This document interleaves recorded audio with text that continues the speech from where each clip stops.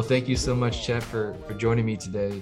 Really excited to talk about an industry that is in all of our lives, right? Every single day, everybody uses the internet. And obviously, there's people around the world that still don't quite have access. And even in the developed world, there's still many people in many communities that don't have access to, really good high-speed internet. And so before we get into what Starry is and its sort of mission and vision, talk a little bit about your journey. Yeah, I mean, I've been around communications industry pretty much most of my career. My first company was supplied software to the cable industry and ultimately was acquired by Microsoft. But so I've been in the industry for, gosh, starting 2000, so 22 years at this point. And, it's a fascinating industry because it's essential, right? At Yep. one level, it's non-discretionary. And, as a business, it could be a very attractive business. Obviously, it's difficult to do these things just because the amount of money you need to raise and the amount of technology you need to develop, and Sure. it's physical work, right? It's not basically, it's not like a software company that's just making an app or something like that. Kind of you go into it and say, okay, this is interesting. As an industry, it is very powerful because you have this connection with the consumers 24/7, and there are pockets of opportunity. And in particular, for Starry, we sort of looked at it and said, okay, if we can innovate and create really interesting technology that can solve for some basic issues, which is lowering the cost of building a network, number one, then we've got a shot at it. And in particular, our focus is urban areas just because of the technology we're using. And in the United States, the government has a lot of focus and funding, if you will, for the rural parts of the country. But for urban, not really till about now, where, the government is talking about affordability in these things. So we, when we were starting the company, collectively thought there would be an opportunity as the cable guys continue to raise prices, service is terrible, as you mentioned, there will be a pocket of opportunity to serve urban customers with the technology that we've built. And obviously, as you think about urban, you think about various areas in urban and in the urban infrastructure, and including affordable housing or other types of housing that is targeted towards people with lower income, less opportunity, et cetera, et cetera. So the holistic way, as we sort of thought about it, it made sense to go into the sector, start a company, and put the mission front and center. And the mission being obviously providing affordable connectivity to all. That journey started and we built the technology. It took us about 4 years, a couple $100 million investment in R&D. Wow. And that's what these kinds of companies are hard to do because it's a lot of money and a lot of risk and all those kinds of things come into play. Well, it's probably why there haven't been much innovation, because it's so hard to get into it that people founders will just choose to kind of go somewhere else and build something faster, quicker, much cheaper for them to don't have to raise as much capital. It takes some vision, and it takes it also comes down to kind of what are you really solving for as a person and as a team. You're solving for making quick return, or you're solving for a meaningful impact and hopefully a great return as part of that, right? So if you put both into the calculus, then you say, okay, which tends not to be an innovation cycle, right? Most innovation type companies are focused on whatever the latest trend is and how to drive a quick return. Wait, I want to kind of talk about the technology a little bit here. I guess, how is it fundamentally different than traditional sort of, fiber that you have to break the street up, right? To build these fiber optic cables to get, high-speed internet to houses, specifically in urban areas. And obviously it's the same in rural. There's just, longer, fiber pipes, I guess you can call it. But I guess, how is Starry fundamentally different from a technology standpoint? Like, what is those 4 years? What have you been building? Yeah, so what ends up happening is the most expensive part of the network is the last mile. And so what we do is we say, okay, so let's just focus on that for a second. The middle mile, you can get lots of fiber from existing third-party providers, both in very competitive rates, just because a lot of that fiber got built for serving the mobile industry. Okay. And so you've got the middle mile fiber, and that's available to you. And then you say, so let's solve the last mile problem. And what we did was we said, okay, a couple of governing principles. If we're going to solve the last mile, then the most logical thing to think about is doing it wirelessly. If you're going to do it wirelessly, it comes with different constraints. What kind of a spectrum are you going to use? Because Wireless obviously depends on, licensed spectrum from the FCC, the federal government. So what are you going to use? And that spectrum also comes in different kinds of flavors. It comes in, what is called mid-band or low band, meaning that's what the cellular companies use, for example. It propagates really, really well. But the problem is it's incredibly expensive. So, if you look at these companies have spent billions upon billions of dollars. For example, in the last auction, I think Verizon spent like $52 billion in acquiring spectrum. So again, as you're Yeah. innovating, you're coming into the market with a couple of pennies in your pocket, if you will. You don't have billions of dollars to go buy spectrum. So you look elsewhere. So we decided to focus on what is called high frequency or millimeter wave spectrum, meaning it's several orders of magnitude higher in frequency than what you use for television or mobile phones and things like that. And this spectrum has been largely sitting fallow in the country and in the world. And the good news about that spectrum is there's a lot of it, and you can have large, what we call channel sizes in the business, mainly because the bigger the pipe, the more stuff you can jam through it, right? The negative is it doesn't go very far, and it gets impeded with buildings and walls and trees and all kinds of things. So you really have to sort of design the technology with those kinds of considerations in mind. So basically, Starry took those kind of technological approaches, built the radio technology for the last mile using what has historically been fallow, undervalued spectrum to start building a coverage fabric, if you will, in urban areas. And we started in Boston first in 2019, and then have slowly been expanding throughout 5 or 6 different cities. That allows us to have coverage in cities. That allows us to then go into, and knock on people's doors and say, hey, this is a new alternative. Are you interested? Obviously, and as you point out, there's a lot of customer dissatisfaction. So you end up, winning a lot of customer share as part of that. So the real innovation in this has been, typically if you're rolling out fiber, you're counting on billions and billions of dollars going into a city, digging up trenches and this and that.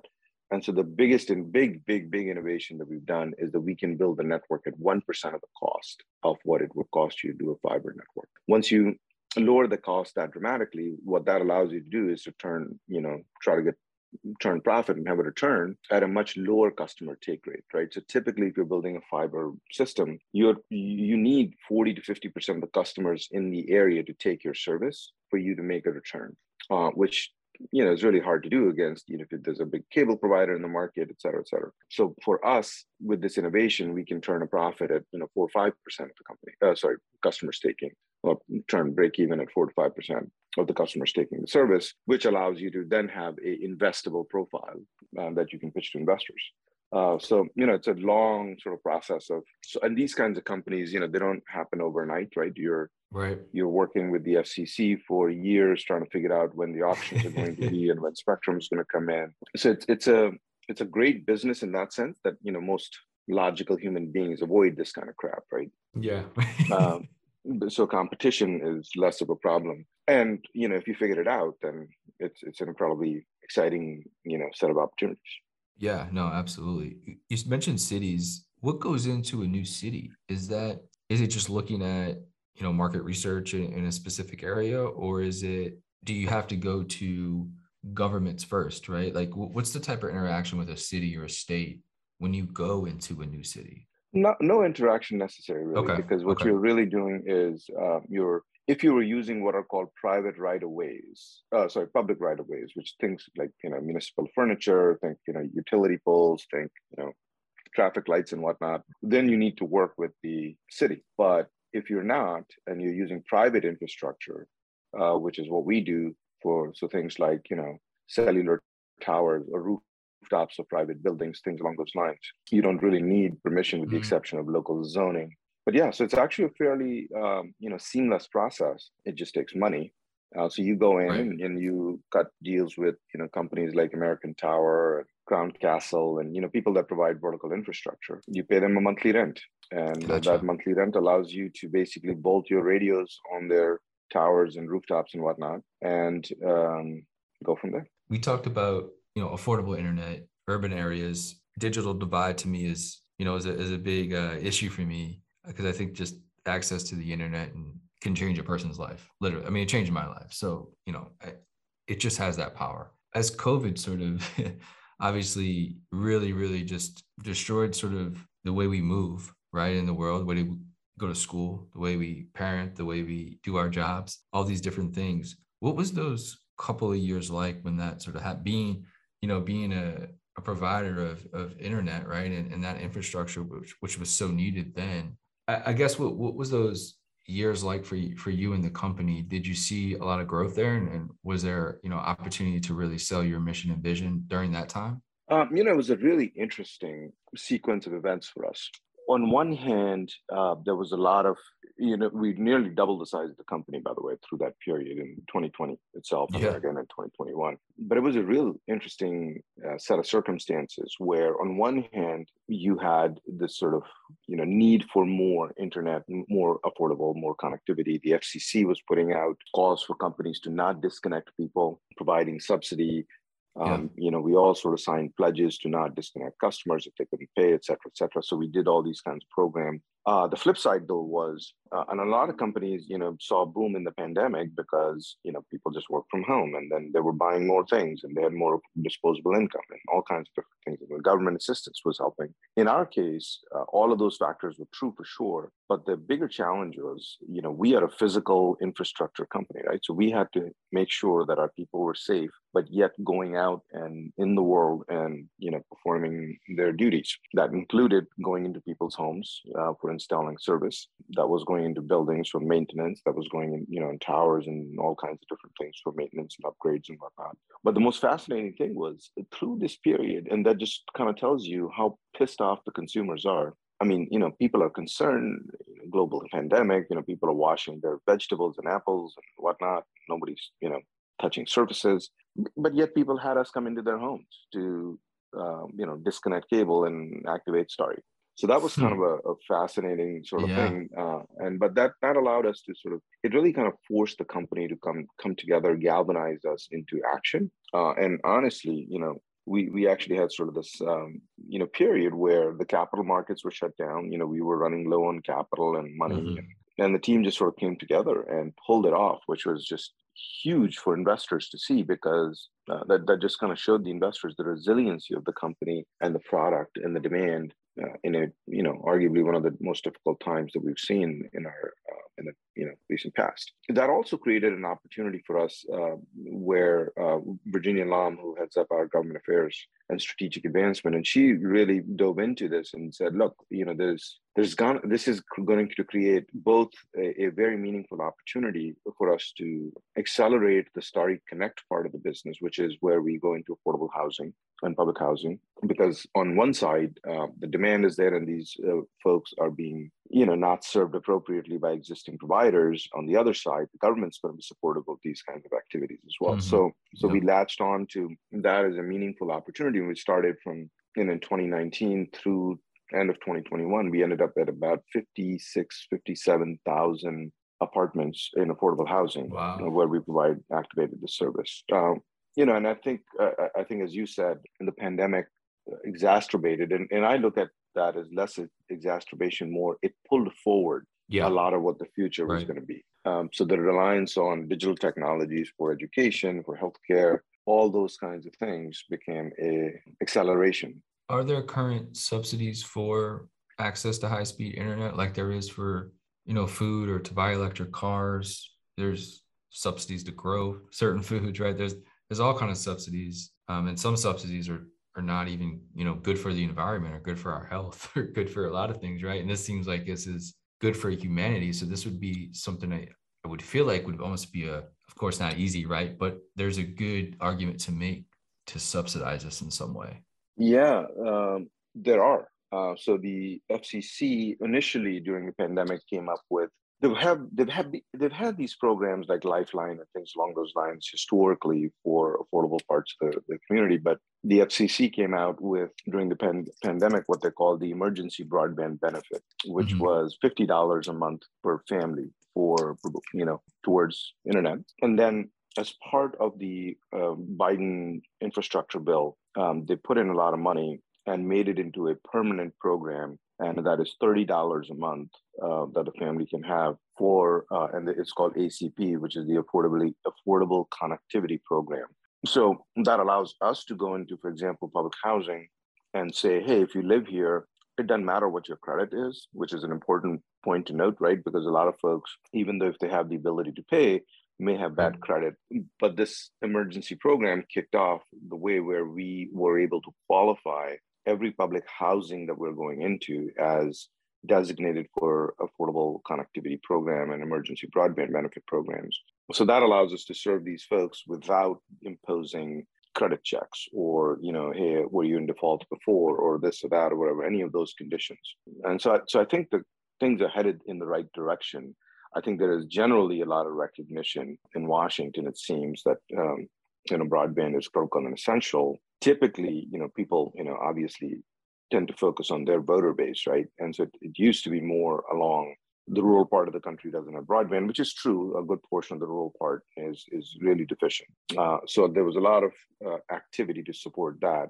But now with the infrastructure bill, there's an equal recognition, it seems, or at least some recognition that affordability is also a component of access, right? It's not just that, hey, you have it in the city, but at what cost and what conditions. So affordability has become another, important component of these government programs as well. So that's helpful. When you first, started to get this, idea, and obviously it is it's a big idea, right? It's like you said, it's very a capital intensive sector. And to even get into this, you have to have a serious vision, and you have to have a serious will to tackle this issue.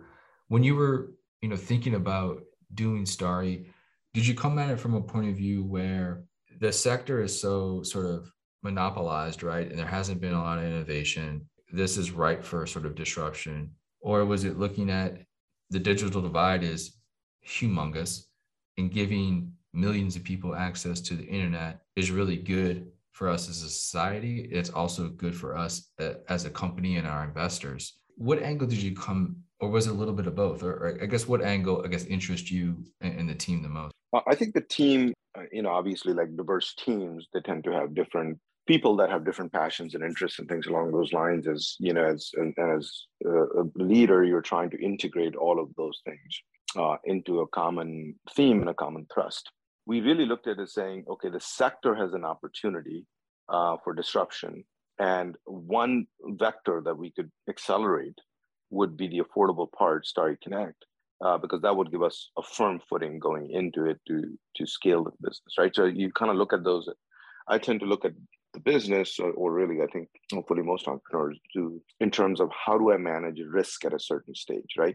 Mm-hmm. You're taking risk across the board, and which segment of the market risk that I'm willing to take that I have higher conviction in. And our view was, look, the affordable part is going to be a worthwhile risk because A, ESG style initiatives.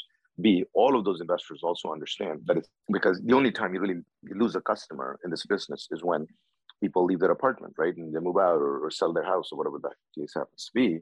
In affordable, these folks are more permanent, if you will, right? They're multi-generational households. So you're banking also on the fact that that you're going to have a very long life customer which is going to improve your return as well, right? So it's a mix of all of those priorities that drive it. And some of it was also based on the technological approach we were taking. And in cities, historically, the challenge for if you're doing a wireline construction, for example, right, meaning you're laying fiber or whatever else, like I mentioned, you're counting on 40-50% people taking your service. So as a result, what ends up happening, and you're counting on them paying you $100 a month, whatever the number happens to be. Yeah. When you're doing it wirelessly, you are covering irrespective of so think of it as kind of a redlining question, right? If you don't think as a fiber builder that people are going to pay you $100 or 50% of this area is going to pay you $100 a month, you're not going to build it because you don't think you're going to get any return, which is what ends up happening, right? So you've got wealthier parts of the city that may have a upgraded network because the operator thinks that they're going to have a return, and the less wealthier parts of the city will have nothing because they can't justify it, or they will have the old phone lines, or one cable company that's gouging people or whatever it is. And when you're doing it the way we're doing it with wireless technology, the signal doesn't really stop, right? And if it's going to radiate a mile, it's going to radiate a mile, and it doesn't care whether the radiation is not radiation, but the signal is going over homes that are what kind of income they have, right? So that allows you to have kind of your cake and eat it too, where you're saying, okay, I'm going to put my radios up in these areas. There's a mix there. There's some wealthier parts, which is great, and then there's certain affordable parts, which is great because I can then go to these folks and offer them a highly, effective service at a lower price. So it creates a opportunity set which, traditionally wouldn't be available, irrespective of a company's intent, in that sense. When you talk about the overall sort of, mission of Starry, the big issue of connectivity, right? And like you said, we're sort of moving into a world where, COVID just moved us up probably a decade or two, right?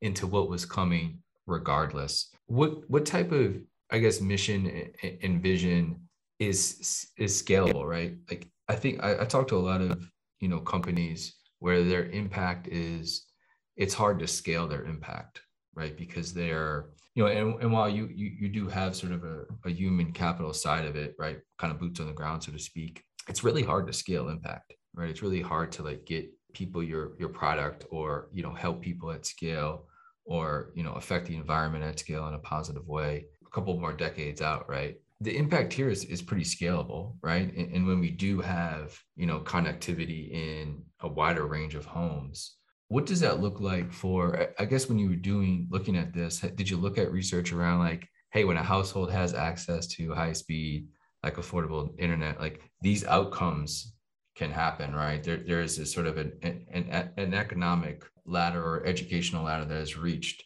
obviously, if you didn't have the internet, right? Or something that is dependable. Have you guys looked at that?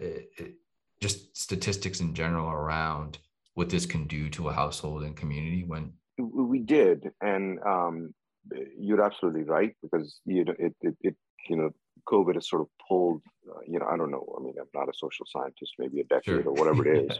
And there's plenty of data, economic activity data, that was available. Even not we weren't consciously chasing that information, but anecdotally, that was certainly available. That look, the economic opportunity is a function of some of these utilities being available to consumers, right? And I mean, you could just see throughout history that's played out, whether you had electricity, different things happened, and transportation, different things happened, et cetera, et cetera. And I tend to take a more sort of incidental or gut check sort of view of the world as well, where I'll give you an example. All of Starry's customer support functions are in-house, but they are all remote. They were native remote as when we started the company. It was all the tools were built in for enable, cloud-based sort of support infrastructure, if you will. And, that was an obvious extension. You could say, okay, if you're able to provide connectivity, you just created the opportunity to work from home for a segment of that population that may not have access to transportation, for example, right? Yep. And boy, did you create that opportunity for $50 a month without even a credit check, versus if they were to have to go buy a car, right, that'd be thousands of dollars, and they need credit, they need this, they need that. So that's one dimension. But these were all sort of anecdotal, sort of instinctive, if you will, decisions we made, because it's kind of obvious. I think I forget which airline first started, and they were hiring, I think, stay-at-home moms, for example, to be their customer care representatives. And again, that's an interesting strategy, because you've got a isolated population base that you can employ, right? And you can scale that network of employees because there is a population behavior pattern that is available to you. You look at that in education, same thing. And I think when we started, and this kind of a business, right, connectivity is step one. Ultimately, it's services that matter. So connectivity is step one, devices step two. So for example, we have a partnership with Microsoft that contributes a substantial amount of dollars towards subsidizing devices for consumers that are in there, right? So, I mean, great, I have broadband, now what do I do with it, right? I need a laptop or this, that, whatever it happens to be. Right. And then I think the next layer is going to be services, whether it's educational content, or if let's say you've got elderly, right, that are looking for healthcare virtually. What kind of appliances or devices that you could put in there, right? So we've done projects, for example, with some of our real estate partners, where we put in voice activated things in every elderly apartment because that's a great assistance feature for those folks. If you're going to be working, let's say you're a creator, a content creator, right? And you're a 22-year-old kid making YouTube content. It's a Yep. great way to, supplement your income or whatever that happens to be. You got a good, robust connection. You can upload lots, 4K video and, get more subscribers. And so it's so many dimensions. Yep.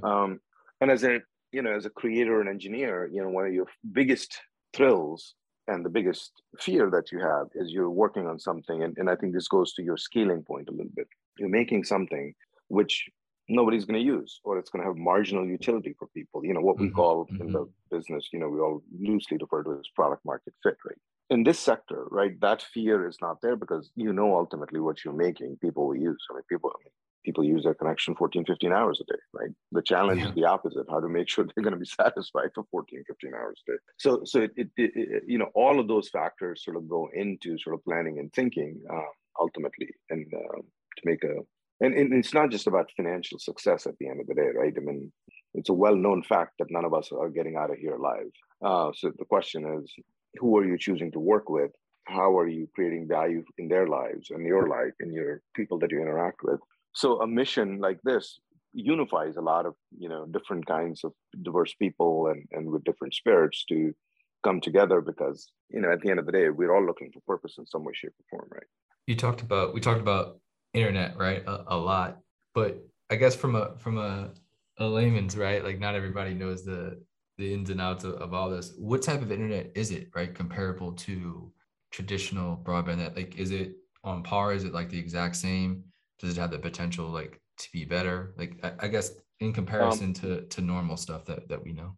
Today, it's at par or better. And I'll go into a couple of features. Typically on your cable connection, when you upload, you have a much smaller, skinnier pipe going up versus download. So we have the ability, so we do much larger upload speeds, if you will, hundreds of megabits a second.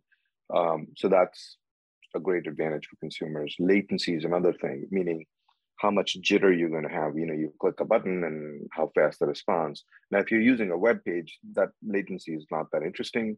But if, let's say, you're a hardcore gamer, you want consistent latency throughout it. So it has the opportunity to be able to, we can control that latency number as well on a customer basis. I think ultimately where all of this is headed is ultimately consumers will be able to personalize their experiences. It could be tailored so that it's like a YouTuber might need more starry than somebody that just uses it for homework or something like that. You mean like they could kind of scale up or down? Flip side, exactly. Or even if you've got somebody who's not very IT literate, if you will, but as a result, they need a great customer experience and support that allows them to not be frustrated constantly about it, right? Because try calling a cable company, right? Good luck, right? Jesus, hours of waiting on the phone, et cetera, et cetera. So there are different kinds of people that have different needs, obviously.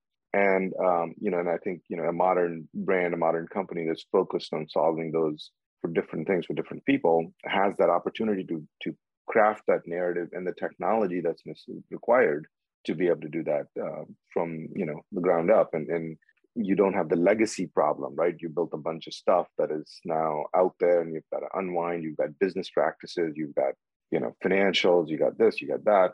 So you have the luxury of not being bound to the past in that sense. We talked about Microsoft and, obviously there's, even bigger giants like Amazon and others as well.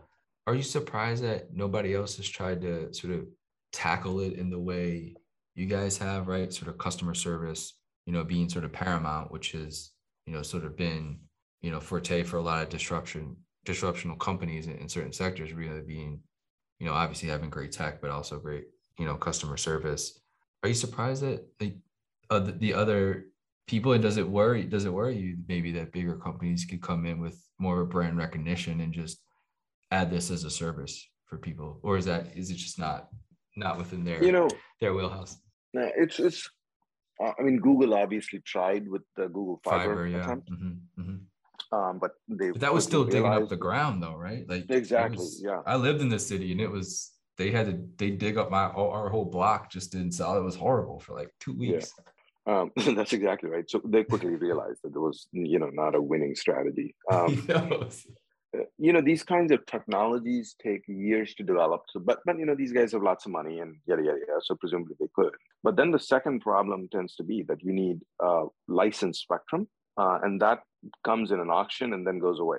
And it takes years for those auctions to come back around with the right bands and yada yada yada. So as you think about kind of your defensive modes, you tend, you're obviously, continuously building those, but there are some natural defensive moats in this business beyond the technology and intellectual property, are, things like spectrum, which, the wireless carriers tend to own most of it. And, they're not in the business of letting, Amazon or Google into their henhouse. When you talk about cities, when we talk about expanding into other cities, what's that process like for, the rest of this year and maybe, 2023? I guess what cities right now have it, and down the pipe, what other, citizens can expect this to kind of be in their communities? Like, what does the expansion city-wise look like? Yeah, so we, now we're a public company, so we don't disclose a lot of those things Sure, in terms of sure. future plans. But today we are in Boston. We're almost 9% of the market in Boston in 3 years. So that's a pretty amazing Wow. thing. Yeah. We're in Boston. Los Angeles has a large footprint in all of these. Boston, Los Angeles, Denver, parts of Washington, D.C., parts of New York. We just started in Columbus, Ohio last quarter. So, we will continue to expand and densify those cities and continue to drive growth in customers there. And then we have spectrum in about 40 million households in about 37, major cities, if you will. So we will, start sequencing them in, anywhere from 1 to 4 a year that we will start adding. And the That's process is great. kind of relatively straightforward, right? So we basically start with the most rawest information tends to be census blocks, and then lower than that, actual parcel level data. So in every city kind of where the apartments are, where houses are, where this is, that is, yada yada, all commercial areas are. Right. So we then basically take that into our planning systems that figure out where the signal is going to propagate, where you need the towers and sites, which rooftops you need. Then we have teams that go out and do what's called site ac or site acquisition. So they will go out and basically get leases done with the tower owners or building rooftops, things along those lines. Last question here would be around the future, and I know you can't say too much, but as you look at like successes or goals that you would like to achieve, what are those for maybe the next decade, as much as you could say, but I'm sure you have some successes and goals that you would like to see happen. So number one, obviously continuing execution. We have pretty ambitious targets in front of by 2026 we want to build out like 25 million homes worth of coverage, and we want to have millions of customers, et cetera, et cetera. So those are pretty tangible, direct goals. Yep. And I think the biggest success for me personally will be sort of preserving the brand and integrity of the company through that process. Because it's easy to get lost in chasing dollars or chasing, whatever targets you have. And so we have our rule is, everything is decided from the lens of a customer. So we have, we basically everything is centered around customer first. And the second sort of trait that we encourage people is informed bias for action, to act. Lots of companies talk a lot, but actually doing it matters. And the third is growth with integrity for us, which is a really important thing. And the way I define it is, can you grow the business and continue to grow the business while doing what your customer wants you to do, serving your customer? So the things that we won't do and we don't do are things like selling customers data, or advertising, or even when we market to them, we don't do tracking, for example, right, on these social media things or whatever it is, Sure. or Facebook, Yeah. whatnot.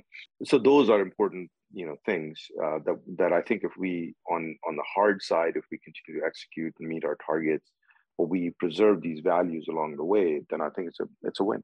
That's kind of what I'm looking. Amazing. Well, thank you so much for taking the time. I know you're super busy. Really appreciate it. I mean, it's a really tough mountain to climb here, but you know, you and the team have executed super well so far. So, I mean, best of luck for the next decades to come, and can't wait to see it and to see Starry in more cities. Really appreciate it. Thank you.